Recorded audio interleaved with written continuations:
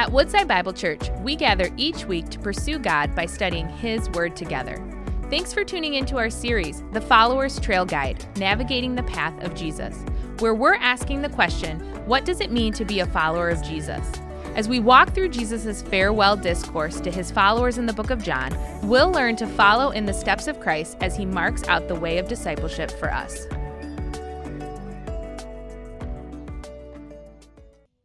Now, I want to begin by just taking you back a few years. It was 16 years ago that I moved our young family from the sunshine of Central Florida to the mountains of Colorado. Now, you see, I was joining a pastoral team at a large church in Colorado Springs, and to be honest with you, I could not be more excited about that move. Just absolutely fired up to be joining this team. Now, like any of you, you want to make a good first impression, right?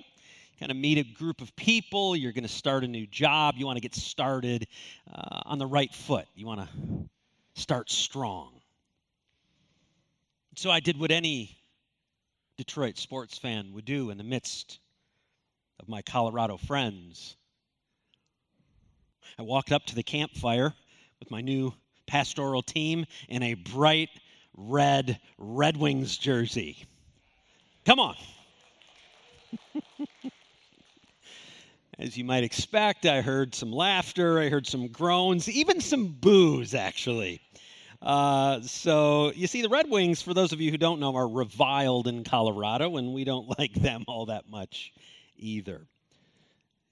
I don't know if you're familiar with the documentary, but a couple years ago, ESPN did a documentary called Unrivaled about this bitter rivalry that we have as Detroit Red Wings against the Colorado Avalanche. And so I thought in that moment, I'm just meeting these people. I'm going to stoke the fire a little bit, get things going with my bold Red Wings sweater. And some of you might be here today kind of wondering, what in the world are you talking about? A 16-year-old story about two sports teams who don't like each other much. What does that have to do with anything? Well, the fact is, we are going to be looking at a biblical text today that addresses this kind of deep-seated disdain. We're looking at a biblical text today where God will show us that in our world, we will face laughter, we will face groans, we will face boos, and sometimes even hatred. Because people oppose our faith. People oppose our view of the world. And so Jesus gives us counsel. Jesus gives us wisdom on what that looks like, how to navigate it, how to walk it out in real and significant ways. And so we're going to turn there in just a moment. We're returning to the farewell discourse, and we've been there for the past number of weeks in John's gospel. But today I want to just be real honest with you and candid and just start the day by just saying the text is difficult. I want to give you a brief warning. It's a difficult text, and yet it has tremendous significance for you and me today. And before we turn there, let's pray. Heavenly Father, gracious God, you have invited us here today to gather as your people, set apart from our world. Set apart from our world, and we have come into this place to offer you praise, to offer you everything that you are due from us as an act of worship. And so, God, even now in this moment, we submit our minds to you, we submit our hearts to you as an act of worship. God, we acknowledge that your word is true. It's truth. We are basing our lives upon this truth. And so, God, we need to hear from you. We need your Spirit to speak to us through the power of your word. So, God, give us ears to hear this truth today. Give us eyes to see this truth, and then genuinely humble hearts before you, that you might do your work in us in this truth, through this truth. Not for our glory, not for our purposes, but ultimately for your kingdom. For it's in Jesus' name that we pray. Amen. Well, church, this morning we continue our series, The Follower's Trail Guide. And as we've been on this trail, we've been there a number of weeks. This is actually week 7. And so we have been spending quite a bit of time on the trail. And I'm just going to be honest with you, this is a difficult section of the trail.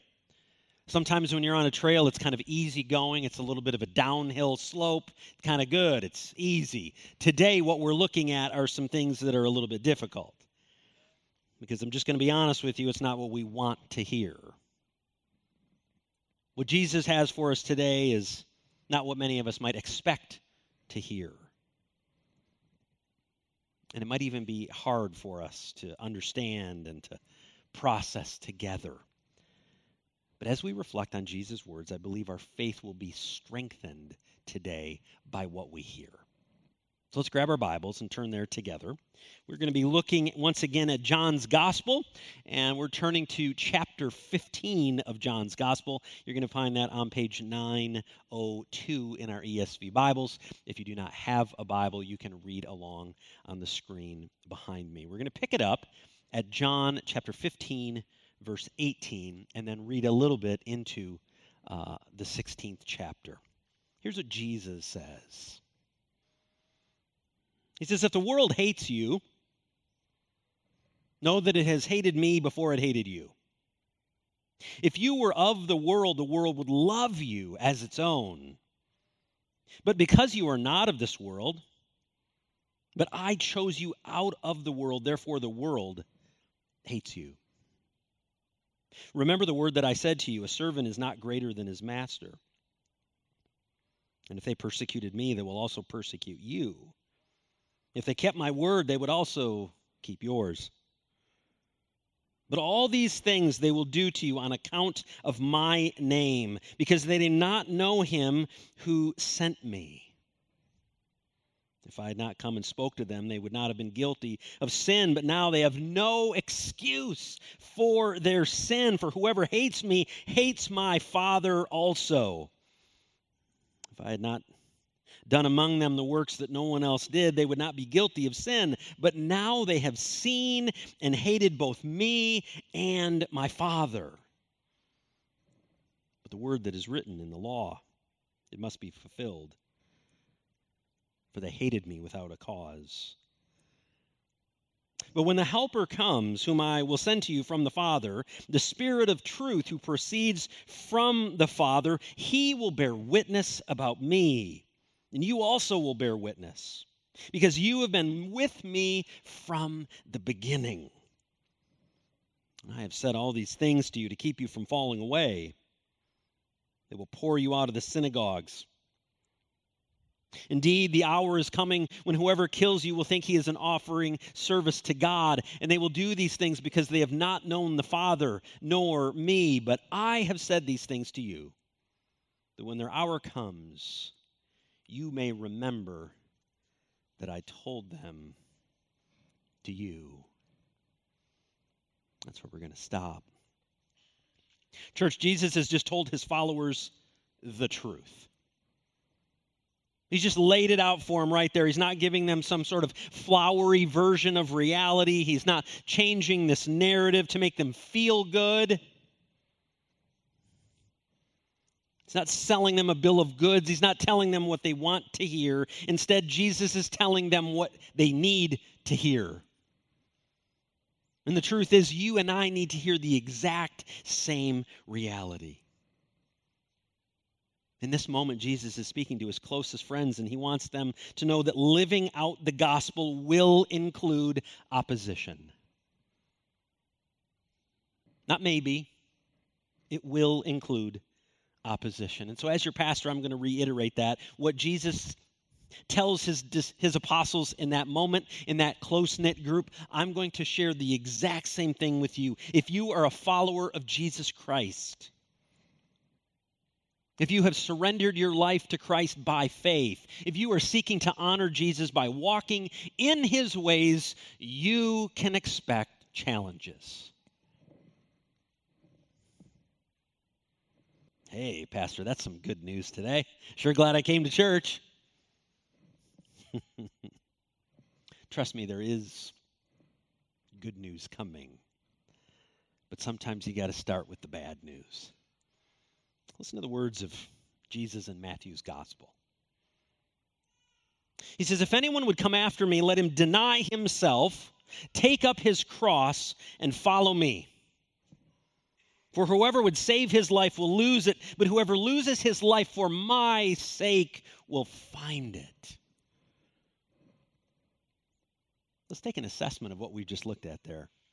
You begin with denying self. Everybody loves that, right? We always put ourselves in second place. Denying self. The second phrase, taking up our cross, and then losing our lives. Well, that sounds like a load of fun, doesn't it?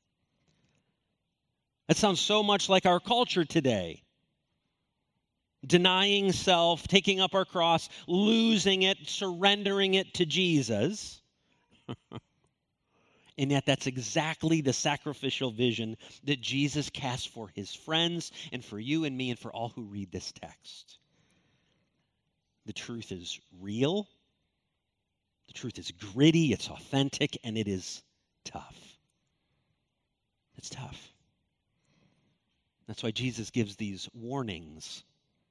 He says, on the path, you need to know that there is rough road ahead. There are tough times ahead on the journey. So let's unpack it a little bit more deeply.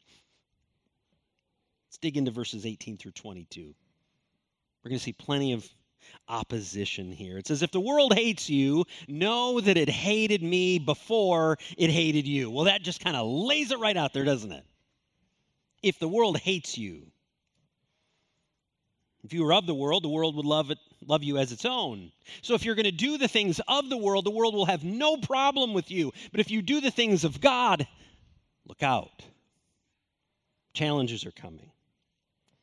For if you were of the world would love you as its own. But because you are not of the world, but I chose you out of the world, therefore the world hates you.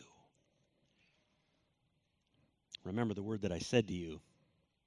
Jesus continues, a servant is not greater than his master, for if they persecuted me, they will also persecute you. They kept my word, they will also keep yours, but all these things they will do on account of my name, because they do not know him who sent me. If you just read those words in isolation, having no cultural context, if you just engage with the words of that text, they will hate you because of me. That's shocking in itself. I mean, if we have no cultural context whatsoever and you just open up the Bible and you read those words, wow, following Jesus is going to cost me something. But we don't read those words in a vacuum, do we? We don't read those words with no cultural context. We actually have about 2,000 years of history to give us context, and we know that Jesus is not exaggerating or being overly dramatic. He's just not. What Jesus says here is being completely transparent, and it is exactly what we might expect. Because the kingdom of God is in complete opposition to the kingdom of this world. Total opposition. Let me just give you a quick snapshot as we skim through the pages of Scripture. I'm not going to highlight every verse, but I think you'll understand, and these will be familiar to you. One kingdom is the kingdom of light. The other is the kingdom of darkness. One kingdom is moved by love. The other kingdom is driven by hate. One is ruled by a king. The other is ruled by one who wants to be king. You see, what Jesus wants his followers to know is that because we no longer identify with the world, we no longer identify with this godless view of the world, then we will face opposition. It's going to happen. You see, by submitting to the lordship of Jesus Christ, your life is now modeled after Christ. Your mind is shaped by Jesus and by his word, and your heart beats for him and the things that he loves and the things that he cares for. And so our lives are marked by love. Remember, this is what we've looked at each of the past 2 weeks. This is not done in isolation. We're continuing through the farewell discourse. And as we continue, we recognize that Jesus says he is the vine, we are the branches, and in him we will bear much fruit. In Christ, we will bear this fruit. And so as Jesus encouraged the apostles and all believers who read this text, we are to be known by love. You and I are called to be known by love. And yet the world will be known by the opposite, because it is the haters who persecuted Christ. And therefore, Christ followers will also be persecuted. Now, maybe this is not your experience with everyone. Might not be your experience everywhere, might not be your experience all the time, and yet it is true of the entire system of our world, because their experiences, the loyalties, the goals of those who are not in Christ are different or should be different than every single one of us who are in Christ. It should look different. Here's how I know this is happening. Consider just a few recent news stories. High school football coach gets suspended for leading his team in prayer after a game. Christian ministry gets kicked off of a college campus for standing upon biblical values. Crisis Pregnancy Center gets attacked because it has a biblical view of life. Persecution. No, those are things that have just happened kind of culturally here in the United States. I want to have a more global perspective, if we can, for just a moment. According to a ministry called Open Doors, 1 in 7 believers worldwide are under a high level of persecution. I'm going to say that again. That number might be kind of shocking to you. 1 out of every 7 believers in the world are under high levels of persecution. Now, to be clear, I don't want to make the kind of this assumption that this intense persecution that we're seeing and hearing about across the other sides of the world is the same as what a high school coach or a campus ministry is facing. They're not the same. But what I am saying is that in a culture that waves this kind of big old banner of tolerance, what we find is intolerance for the things of God and of his word. And Jesus tells us why. Because of him. Because of him. So this leaves us with an obvious dilemma, doesn't it? And this leaves us with an obvious question. As we hear this text, as we hear the words of Jesus, the question is, what are believers to do about it? What are we supposed to do? Well, rather than give my personal opinion, I want to point you to 2 verses from God's Word. One is from the text we just looked at a moment ago, John chapter 15, verse 19. Jesus says, I chose you out of the world, therefore the world hates you. Underscore the word chose. The second passage, 1 Peter 2:9, explains why it is that God did this choosing. He says, but you are a chosen race.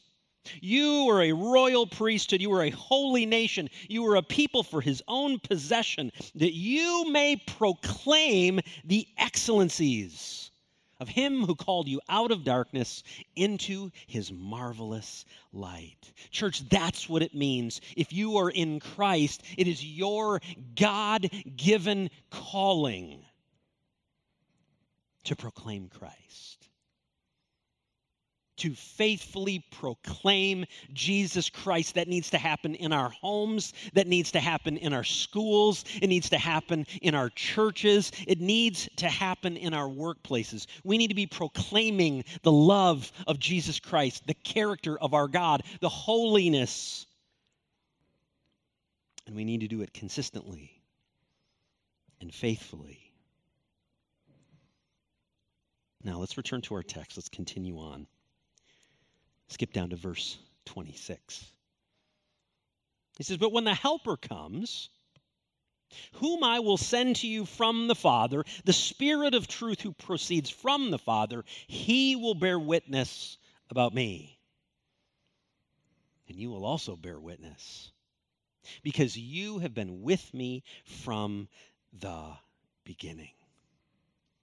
The Helper, the third person of the Trinity, the Holy Spirit. He is God's way of empowering believers to actually live out that proclamation. The Helper, the Holy Spirit, is the one who helps us bear witness to the character and the excellencies of our God. It's the Spirit. Church, don't forget the context of what we're looking at. Jesus is with his friends. He's with the apostles. He knows that in just a few hours, he is going to sacrifice his life on a cross for sinful men and women like you and like me. In just a few hours. But Jesus also knows something incredibly helpful and very powerful. He knows that the Spirit is going to come and will give voice to his people. The Spirit will bear witness through God's people. That's the Holy Spirit. You see, this will happen because the Helper promotes Jesus. The Helper is the one who promotes Jesus. The Spirit empowers all who follow Jesus Christ to go ahead and bear witness. He is our source of comfort. He is our source of guidance. He is our source of counsel. That is the role of the Holy Spirit in the life of the believer. And Jesus wants his friends, all who believe in him, all who have repented of sin and placed their faith in him, he wants all his friends to know that the Spirit will also play a central role in your life when it comes to something else, and that is commitment. Commitment. See, we know this because the Spirit of God who works through men, through women, and through children of faith accomplishes this in mission in the world. It accomplishes the mission that he gave us through the Spirit. So when people are coming to Christ in faith, that's the work of the Spirit.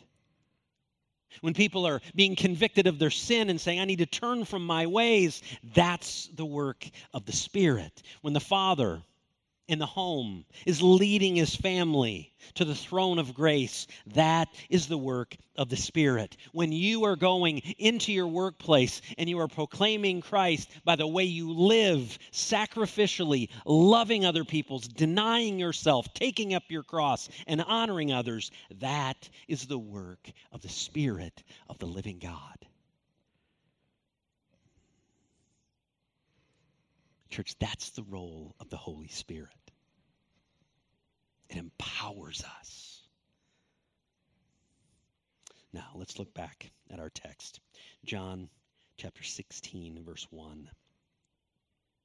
He says, I have said all these things to you for a purpose, to keep you from falling away. They will put you out of the synagogues. Indeed, the hour is coming where whoever kills you will think he is actually offering a sacrifice to God. And they will do these things because they have not known the Father and they have not known me. But I have said these things to you, that when the hour comes, you may remember that I told them to you. You see, Jesus closes out today's text by returning to the topic of challenges. He gets us back to recognize he's going to shine a spotlight on that spot on our journey that's going to be a little rugged. He highlights some of the tough things. He says, times of persecution will happen because of me. Even violence, possibly. You'd say, wait a second, violence? Yes, even being killed because of your connection with Jesus. The truth is, this has been a real possibility for followers of Jesus Christ throughout the history of the church. That is the reality, and yet God's people are not deterred. God's people are not deterred because it is the power of the Holy Spirit that the good news of Jesus Christ has gone out and exploded around the world. That's the power of the Spirit.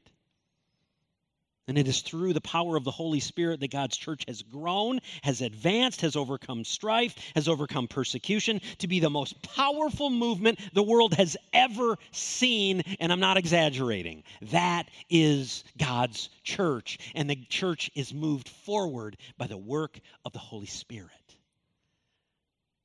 It's God's church, empowered by the Holy Spirit, standing upon the sacrificial love of Jesus, the Christ. Now, as we close today, I want to tell you about a man that I read about recently. His name is Andrew Thorburn. I don't know Andrew, never met him. In fact, I'm going to be honest with you, I'd never heard of Andrew Thorburn until I was researching for this message. But on September 27th, Mr. Thorburn was selected as the CEO of the Essendon Australian Football Club. 30 hours later, he was gone. He's hired as the CEO, the main guy, the top role for this football club. 30 hours later, he was gone. Now, some of us might say, well, clearly he fudged his resume. Something was wrong on his resume. Maybe his qualifications were exaggerated.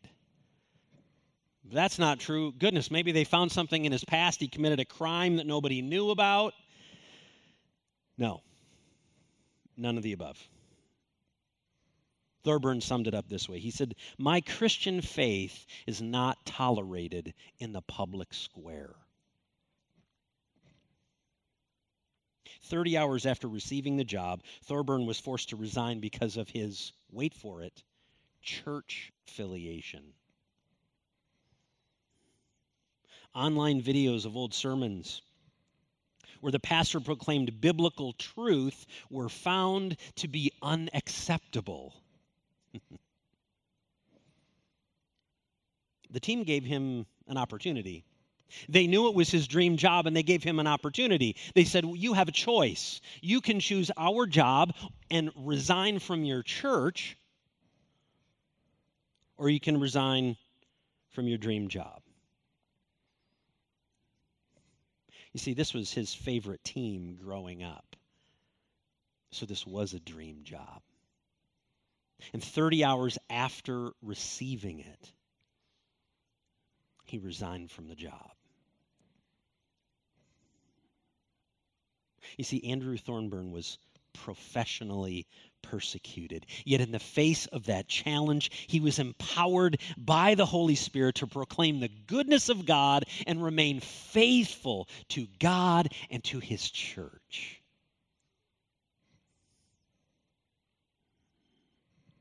You see, for all who believe in Christ today, that same Spirit lives within you.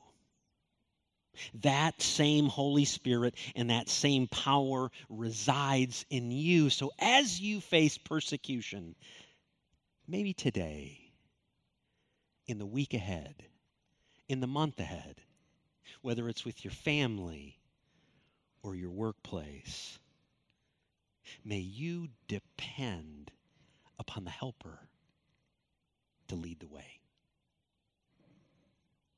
Amen. Thank you for joining us as we study God's Word together. We would love to hear how God is moving in your heart and get you connected into the Woodside Bible Church family. Head to woodsidebible.org/connect to introduce yourself to us today.